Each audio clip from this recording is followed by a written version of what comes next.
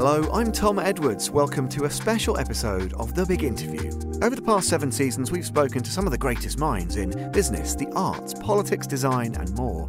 This week, ahead of the imminent publication of a brand new Monocle print publication dedicated to drinking and dining, we look back through the programme archive at some of the stellar names we've spoken to in the restaurant business today, from chefs and guests who prefer to be called cooks to restaurateurs. We'll have an opinion about what makes the perfect dining experience, but the voices you'll hear today know more than most about creating just the right balance, lively but relaxed atmosphere, food that's delicious, compelling but not too fancy. So let's hear from the chefs today on The Big Interview.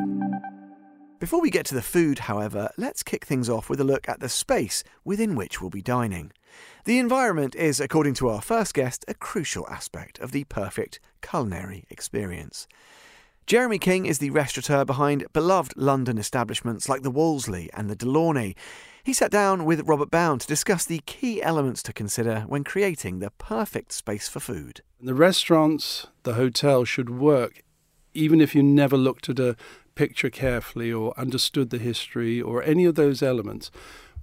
And it comes down to design generally, is that I have a very, very strong ethos, and Chris and I have felt this over the years, that design should never shout for attention, but should withstand scrutiny. And I think that, for me, is a fundamental part of creating environments for people. Well, it's fascinating stuff because I think people would be interested to know that some of the central tenets of what drives the business and how those restaurants look, but more importantly, how they feel. And I think your restaurants, people take it as read that the cooking is good, but you create rooms rather than avant-garde menus. Is that a fair comment? Is that what you sort of set out to do, to create these wonderful spaces to be in?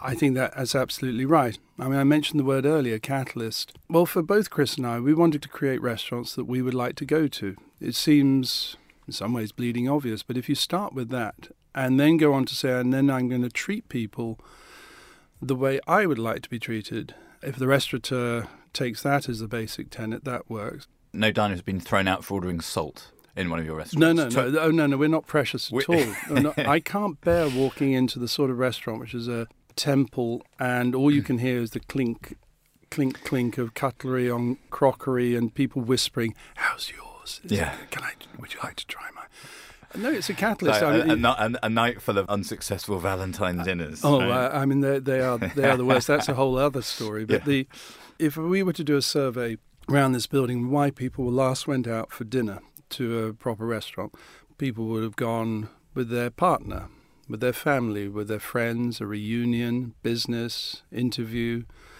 seduction, divorce. I mean, people do all the difficult stuff in public spaces. And the great restaurants allow all those things to happen. Nothing should dominate too much. The music shouldn't be loud. The food shouldn't be too good, i.e. hushed reverence or anything like that. If anything, I mean, show me a restaurant with a fantastic view. I'll show you a boring restaurant because a third of the people are looking out the window and the other 2/3 are rather hacked off that they didn't get the window table and the atmosphere is not there. And I like a restaurant where you walk through the door and you feel you're almost scooped up by the atmosphere or the maitre d'hotel. And as you go to the table, you see people, you're looking in one direction, there's a friend or there's a celebrity, there's somebody who shouldn't be with somebody, and you arrive at a table and everybody's not looking at their phone or taking photographs of each other. There's this sense that you get lifted by the experience. And halfway through of a meal which you hope is going to go on forever as opposed to being some sort of obligation, somebody stops, looks down at the food and said, "You know what? This really is rather good." Yes, that's right. That's what it happens. It happens by accident. Yeah. That was Jeremy King in conversation with Robert Bound. From the design of our space, let's hear next about sourcing the perfect ingredients for our meal. Ruth Rogers, chef and head of London's Michelin-starred Italian The River Cafe, sat down with Monocle's editor-in-chief Tyler Brûlé. Ruth talked about her passion for local markets, the potential effects of Brexit on her business, and sourcing great ingredients from the best suppliers. We've worked with suppliers over the last 30 years. We have some suppliers that we've still worked with when Rose and I opened the first day.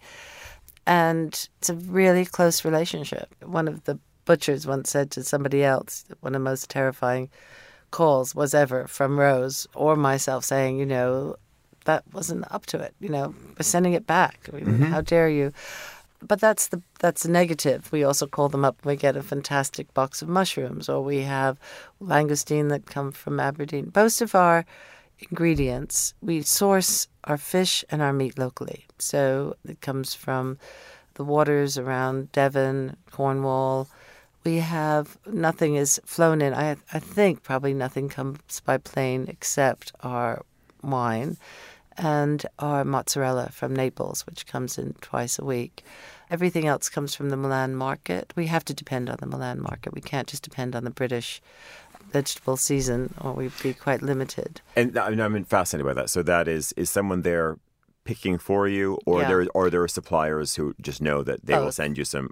Okay. Yeah, we go to Milan. I go to Milan 2 or 3 times a year, go to the market, talk to the person who chooses. But we use Natura, La Credenza. We have people who we can trust.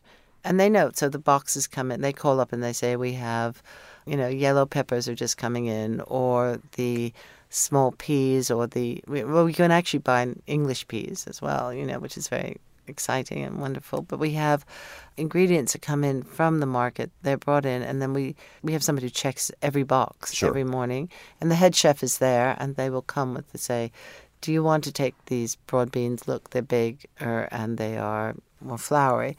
And we'll say, yeah, because we can use them in something else, that we could make a soup out of it, or no, send them back. And then we take broad beans off the menu. People come to the River Cafe and say, sometimes in January, and say, this is an Italian restaurant, where's my tomato salad? And we go, sorry. Or people say, I ate here last week and I had, we've had real problems getting squid at the moment. We change the menu twice a day. Sure. So right now, I'm working tonight and I'll go in at 3. And I know what's on. I know that I will have 3 fish and meat. And I know one of them, the last 3 months we couldn't fish sea bass because the good old the European Union said it's not sustainable, and there was a ban on sea bass. So, which I liked. Bring them on. Bring on those rules. I'm all for them. So it's changing all the time. So is there a truck once every 2 weeks or once a week that comes from Milan? Or? Oh, no, much more often. I think it comes 2 or 3 times a week, yeah. And isn't that incredible that here we're talking about a world-famous market that exists in Milan, and also all the great things an open market brings you as well. And to imagine that suddenly that those trucks can't come 2 or 3 times a week, or they will still come, but there will be potentially tariffs on them. And I think this moment of this lack of leadership, but also this moment of indecision that we sit in is quite remarkable. Yeah. No, I've had for us, Europe has been crucial, and with our ingredients, with our links to Italy. And as I said, I don't want to make this into a case for the EU. The rules they have on health and hygiene are great. People say, it's a bureaucracy and they do all these terrible things. For me, in my business, it's been really positive. Ruth Rogers there in conversation with Tyler Brûlé. From the River Cafe's Italian dishes, we head seamlessly to another famous restaurant serving up Italian delicacies, Osteria Francescana. I spoke to the 3 Michelin-starred chef, art enthusiast and social entrepreneur Massimo Bottura, also named the best chef in the world more than once. From him we learned, once you have the best ingredients, how to experience food as art, as an opera almost. He started by explaining how he manages to reconcile Italian culinary tradition with delivering innovation. Once I was talking with René and I said, I think it was more challenging for me to trying to innovate Italian cuisine than for you to create a Nordic cuisine, because, they didn't have... What did he say about that? They didn't have... No, we were discussing about that because they didn't have anything, the people, they were like, why do we have to spend time around the table? They didn't get it, before. But for me, to break all tradition, like Ai Weiwei, when he breaks the vase and, 2,000 years old vase and says, I'm not defeating my past. I'm breaking my past to build a new tradition filtered by a contemporary mind is exactly what I do. I look at the past in a critical way, not in a nostalgic way, always. And I get the best from the past into the future. If I have a big pan of lasagna, as a kid I know that the best part of the lasagna is the crunchy part. The rest is for adults to eat and get fat. But the crunchy part is just emotion, pure emotions. If you have oops, I dropped the lemon tart is a way to play with the imperfection. But the flavors are capers, bergamot, lemon, almond from Noto, the Pantelleria and Calabria. You know, the range of flavor of south of Italy. The most amazing product you can have. You know, you can squeeze the lemon in your palate and you feel is sweet. You don't need sugar on the, when you prepare a zabaione with that. So that's the point. Is to represent the metaphor for south of Italy as a broken place. But when you walk in a Temple Valley or you swim in Capri, you just, are in the best place in the world. So forget about, everything else, And is exactly what we do in Osteria. We try to serve emotion. People, they don't get crazy to get a reservation in Osteria Francescana, to eat food, good food. You can eat in any trattoria anywhere. You come there to experience. From the moment you make a reservation, so how they answer to you, how they help you to find the right way, especially for people they want to spend the weekend there, to find the right place for Parmigiano Reggiano, to taste the best balsamic vinegar directly from the barrels, live this kind of experience that are unique. And then at the end of this weekend, you have the experience at Osteria. So since this, it's very important to live this kind of experience as an opera, because the tasting menu at the end is built like an opera. No, you have an overture, the things that they are telling you what to expect. You taste it, you realize, you start analyzing that, and then you have the adagio. Really slow, and then the allegro, and then the minuetto, and then the grand finale. So you have, and the grand finale, you have everything. And then, thank you. At the end, the way you say thank you to people and have welcome and thank you is like, there are two incredible words, and in the middle of the whole opera. So you come to Osteria to live this kind of experience, and, the people are... When we rebuilt the restaurant in 2012, I left the room like that. We tripled the space for ourselves, kitchen and prep and bakery and cellar. But we left 12 tables because I had the opportunity to go out and talk with all my guests that come from all over the world. This kind of experience is very, very important because Osteria is not about business. We are 50 people for 28 covers, so... It's not about that. It's about emotion. We compress into edible bites our passion. Music, Monk, Parker, Billie Holiday. That was Massimo Bottura. More from him later. Now, chefs are not a homogenous species. Our next guest, the cook and restaurateur Bill Granger, takes a quite different approach. Far from Bottura's experience countering Italian diners' nostalgia and sometimes conservatism about food, Granger explains how the culinary culture in his native Australia has long been shaped by global influences.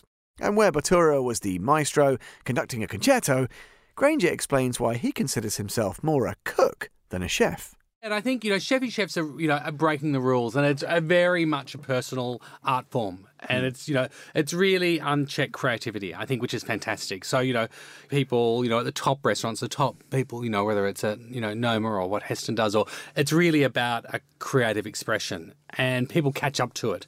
And it's not necessarily giving them what they know they want, it's giving them something they've never even seen before. Whereas what I do is quite different. I think, when you talk about that, that is probably the difference of a cook and a chef. A cook really cooks to make people happy, knowing what they like and anticipating what they like and giving it to them. Whereas I think a finer chef really does something to pushes them and to surprise people. Now, we mentioned briefly this idea that your path into cooking was maybe slightly alternative. It wasn't, training under another chef, this sort of thing. Did your other learning, did it help with your culinary learning in a sense? You studied architecture, I think, briefly. You went to art school, of course. What was happening in your head? Do you find that you've sort of integrated some of those disciplines into food in a way? Yeah, I think all the creative areas are quite related. And I think, the creative, if you enjoy the creative world, and that can be creating yourself, it can be working with creative people and helping produce what those creative people do. I think if you enjoy that, and there's a certain, with creative work, there's definitely a less direct path You know, you've got to be a bit more organic, a bit more flexible, and a little bit less, focused on a result. You've got to allow that creative process to happen. So I think my background, with school, I wasn't bad at school, but I was never wildly academic where I felt it was obvious to go into an academic, career. So for a while I thought architecture was going to be it, and I really worked hard because I loved, interiors and buildings. I thought that was a good place for me. Although my parents were reminding me when I was younger I wanted to do hotel management. So I think the food thing was always there, that idea of hospitality. And then I changed to art school because I found that a little bit structured and a little bit definite. And I think at 19, it's really hard to know what you want to do. I mean, I don't think anyone does. And so art school gave me the time just to be, really, and to not have a direct thing I had to do apart from, creating different artworks or learning different techniques, which had nothing to do with what I wanted to do in the end. But it just gave me time to think. And I think the great thing about art school is it teaches you and gives you time to think, which I think the education system doesn't necessarily always do. We've got to talk about the UK. You're in London now. You live in London. Yeah, your family, based in London. Your family are here. Your kids, for example, are they little Londoners? And if they are, how do you feel about that? They're global. I think the world now, there's a whole lot of us that are working globally, and I think a lot of it's to do with technology. That it's easy to with Skype, where you see people where conference calls used to be really hard with video. Now it's a everyday thing. Emails come through, so it's a very normal thing working around the world for us now, and I think you become better at it. I think you become better at understanding and appreciating the differences of every country at first. I think as time goes on, relationships internationally become easier as you get to know each other on a deeper level. But at first, there's so much we take for granted. And whether it's the UK and Australia, the way British people and Australian people communicate in business is completely different. So, it's a matter of learning all of that. What about how your food travels then? Because obviously you found it easy to travel, to relocate as needs be. Whether we go back again to sort of Bill's and the Bill's model, and that was something that seemed to export well. Why was that? Is there a simplicity of purpose almost behind it? Is there a purity of idea that means that works? What is it about? How do you explain the success? How do I explain that it works? Yeah, because it does. We work. The food works in Japan and Korea and Hawaii and the UK and Australia, and I think. I don't know, someone said to me, one of my people who work with me in Japan, that he thinks it's interesting being Australian, that it appeals to palates in Asia, and I think also in the UK, because my background is, Anglo-Australian. So my family, I grew up on English food, roast dinners and, good hearty food, exactly. Yeah. Really good in 40 degrees Cold Australian weather, sun. Yeah, exactly. Yeah. But, scones, really basic British food. Then in the 70s and 80s in Australia, there was an explosion of Italian influences, Greek influences, Chinese, Thai influences. And that's hit me really young in my teenage years. And I think in Australia, because we didn't have an indigenous food culture, so to speak, we've taken in lots to create our own. That appeals to a lot of different palates. And I think that's probably why. So my palate is quite global in a very natural way. I don't feel Japanese food or Greek food is foreign. I feel like it's food that's all totally appropriate in Australia. And because I do comfort food, I'm as comfortable with pancakes or scrambled eggs for breakfast as I am with fried rice for breakfast. So it's interesting you use that phrase comfort food, Danny. Do you think that the genre is more important than the place? You wouldn't say that you do Australian food then? What is it, global cuisine? I think it is global. I mean, you try and describe Australian food. I think Australian food definitely has a freshness and a liveliness on the palate, more so than anywhere. Maybe the close thing would be California, Southern Californian food, whether it be, San Francisco or LA based, that kind of thing. But it does have a freshness, and we also have a lack of rules because it's all right to do different things. We don't have a tradition like Italy where you've got to be really careful about what you're doing. Customers will eat anything. Tell me a bit more then. I mean, you've mentioned a few places it's in the sort of global perspective that you have. Where do you find your food inspiration then? And you mentioned you don't want to mess with classics, and people they know Bill's for particular breakfast staples that they love, and there's probably be an absolute uproar if you changed anything.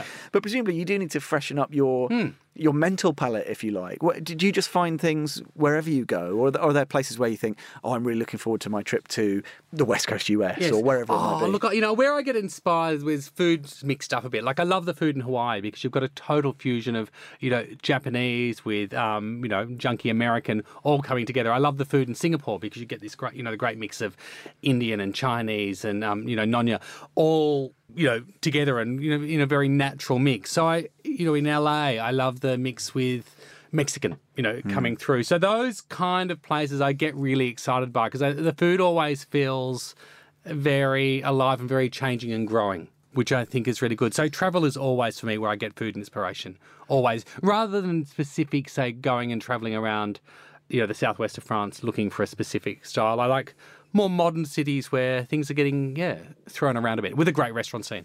Bill Granger there. Let's return to our expert restaurateur, Jeremy King. Next, he tells us about his vision for the people who occupy the tables in his restaurants and how he creates and keeps a family of regulars happy. Here's Jeremy again. Chris and I have always believed that restaurants should be egalitarian, and a lot of the most interesting people who come into restaurants are the least affluent, and therefore you mustn't exclude them. So our motivation is, if those people can come through the door, we must give enough people the opportunities to spend, but not make it mandatory, so that there's a complete cross-section of society. I remember Peter Langen always said that what he aspired to in the brasserie was a place where the taxi driver and the Duchess could sit down at adjoining tables, and that for me is it remains a dream. And so, the taxi driver and the Duchess sounds like one of the lesser known parables, doesn't it? Or a dirty joke. Well, I was going to say, or a porn film or something. But the and I felt very strongly. So with Zedel, you have real gold leaf gilt. I mean, it was extraordinary refurbishment under the Crown Estate. But it was important, even though it was very, very cheap, for want of a better word. It doesn't mean to say it has to have paper napkins or anything like that. So we put proper linen on the table, proper principles, and working on that basis. Took a long time for people to get used to it, and then took a good 2 years.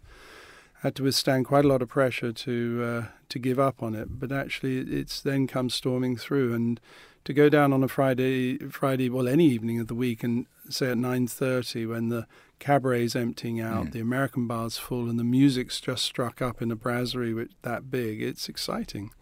Well, then you've become the creator you feared you couldn't be when you were 18 years old. Yeah. Right? Well, I think it's interesting you pick up on that. I mean, the beauty of it is, as time goes on, I realise there's part of me which is a little bit architect, a little bit creator, a little bit writer, a little bit, I don't know, many things manqué, but a little bit of a ringmaster, maybe. Well, in some ways. And then I become a catalyst, so it gives me a great deal of enjoyment. And just finally, people will be very interested in how you put a night together. People want to know how many tables you keep aside just in case Madonna turns up to the Wolseley. How does that work? Sometimes people get quite outraged by the notion that tables are kept back, because they say, well, you can't call yourself an egalitarian. But of course people want to go to a restaurant which is A, buzzy and fun, and B, has an interesting group of people. It is fair to say if you have 25 tables, if you take the first 25 bookings, they're probably going to be disappointed. And I know it's oldest restaurant joke is the customer who says, have you got a table for two? No, I'm afraid not. I bet if Prince of Wales was to walk in, you'd find him a table of two. Well, maybe we would, sir, but, well, he's not coming. I can tell you that with good authority, so can I have his table? It's the old, and people don't understand, but it's not just celebrity we keep tables back for. It's people who are regular customers, because there's nothing worse than building up a relationship with a restaurant and actually being part of its success and then subsequently not being able to get in. But there's a lot more to it in restaurants. And I remember when Adrian Gill, A.A. Gill, wrote about the Ivy, he very perceptively understood that what we were trying to do, in his words, was not allow any tribe to dominate. The great restaurants are when you have theatre people sitting next to advertising, to publishing, to film people, to any number.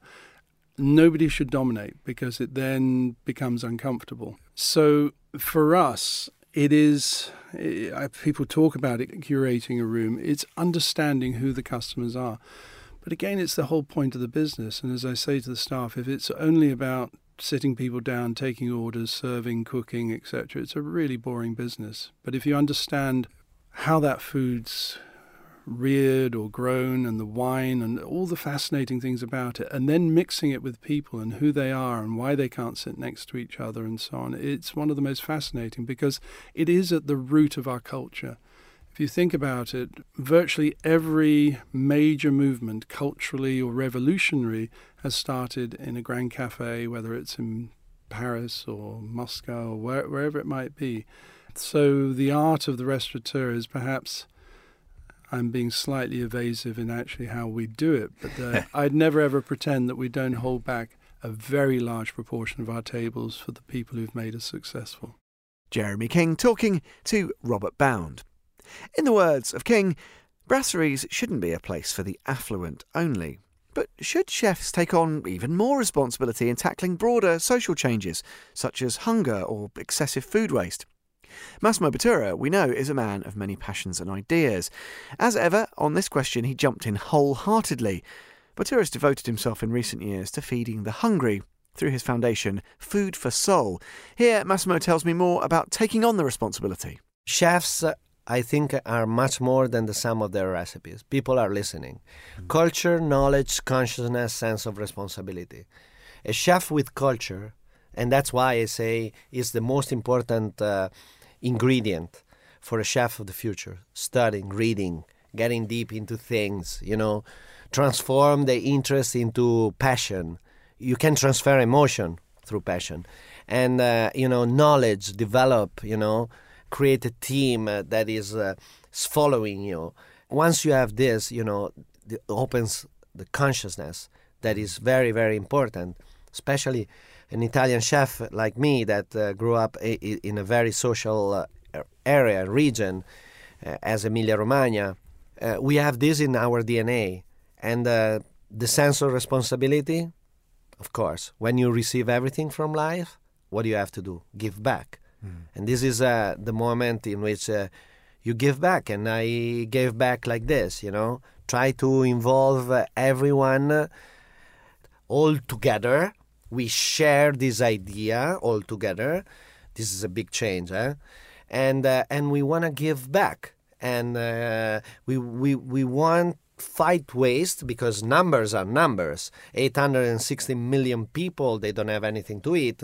1.5 are overweight, and 1.3 billion tons of food are wasted every year. 33% of the production. So this project is a cultural project to fight the waste. And more than that, we transfer our knowledge to the volunteers. So they're in, and we give the example, we set the example for the new generation, the new chef they see, and they look at us as an example. So this is what a chef in 2017 is a agent of change. And these kind of projects are very inclusive projects. We are breaking the walls in the moment people are building walls and say, please, welcome. You are welcome. Come inside, have fun, have joy. Let's celebrate together. That was the ever passionate Massimo Bottura.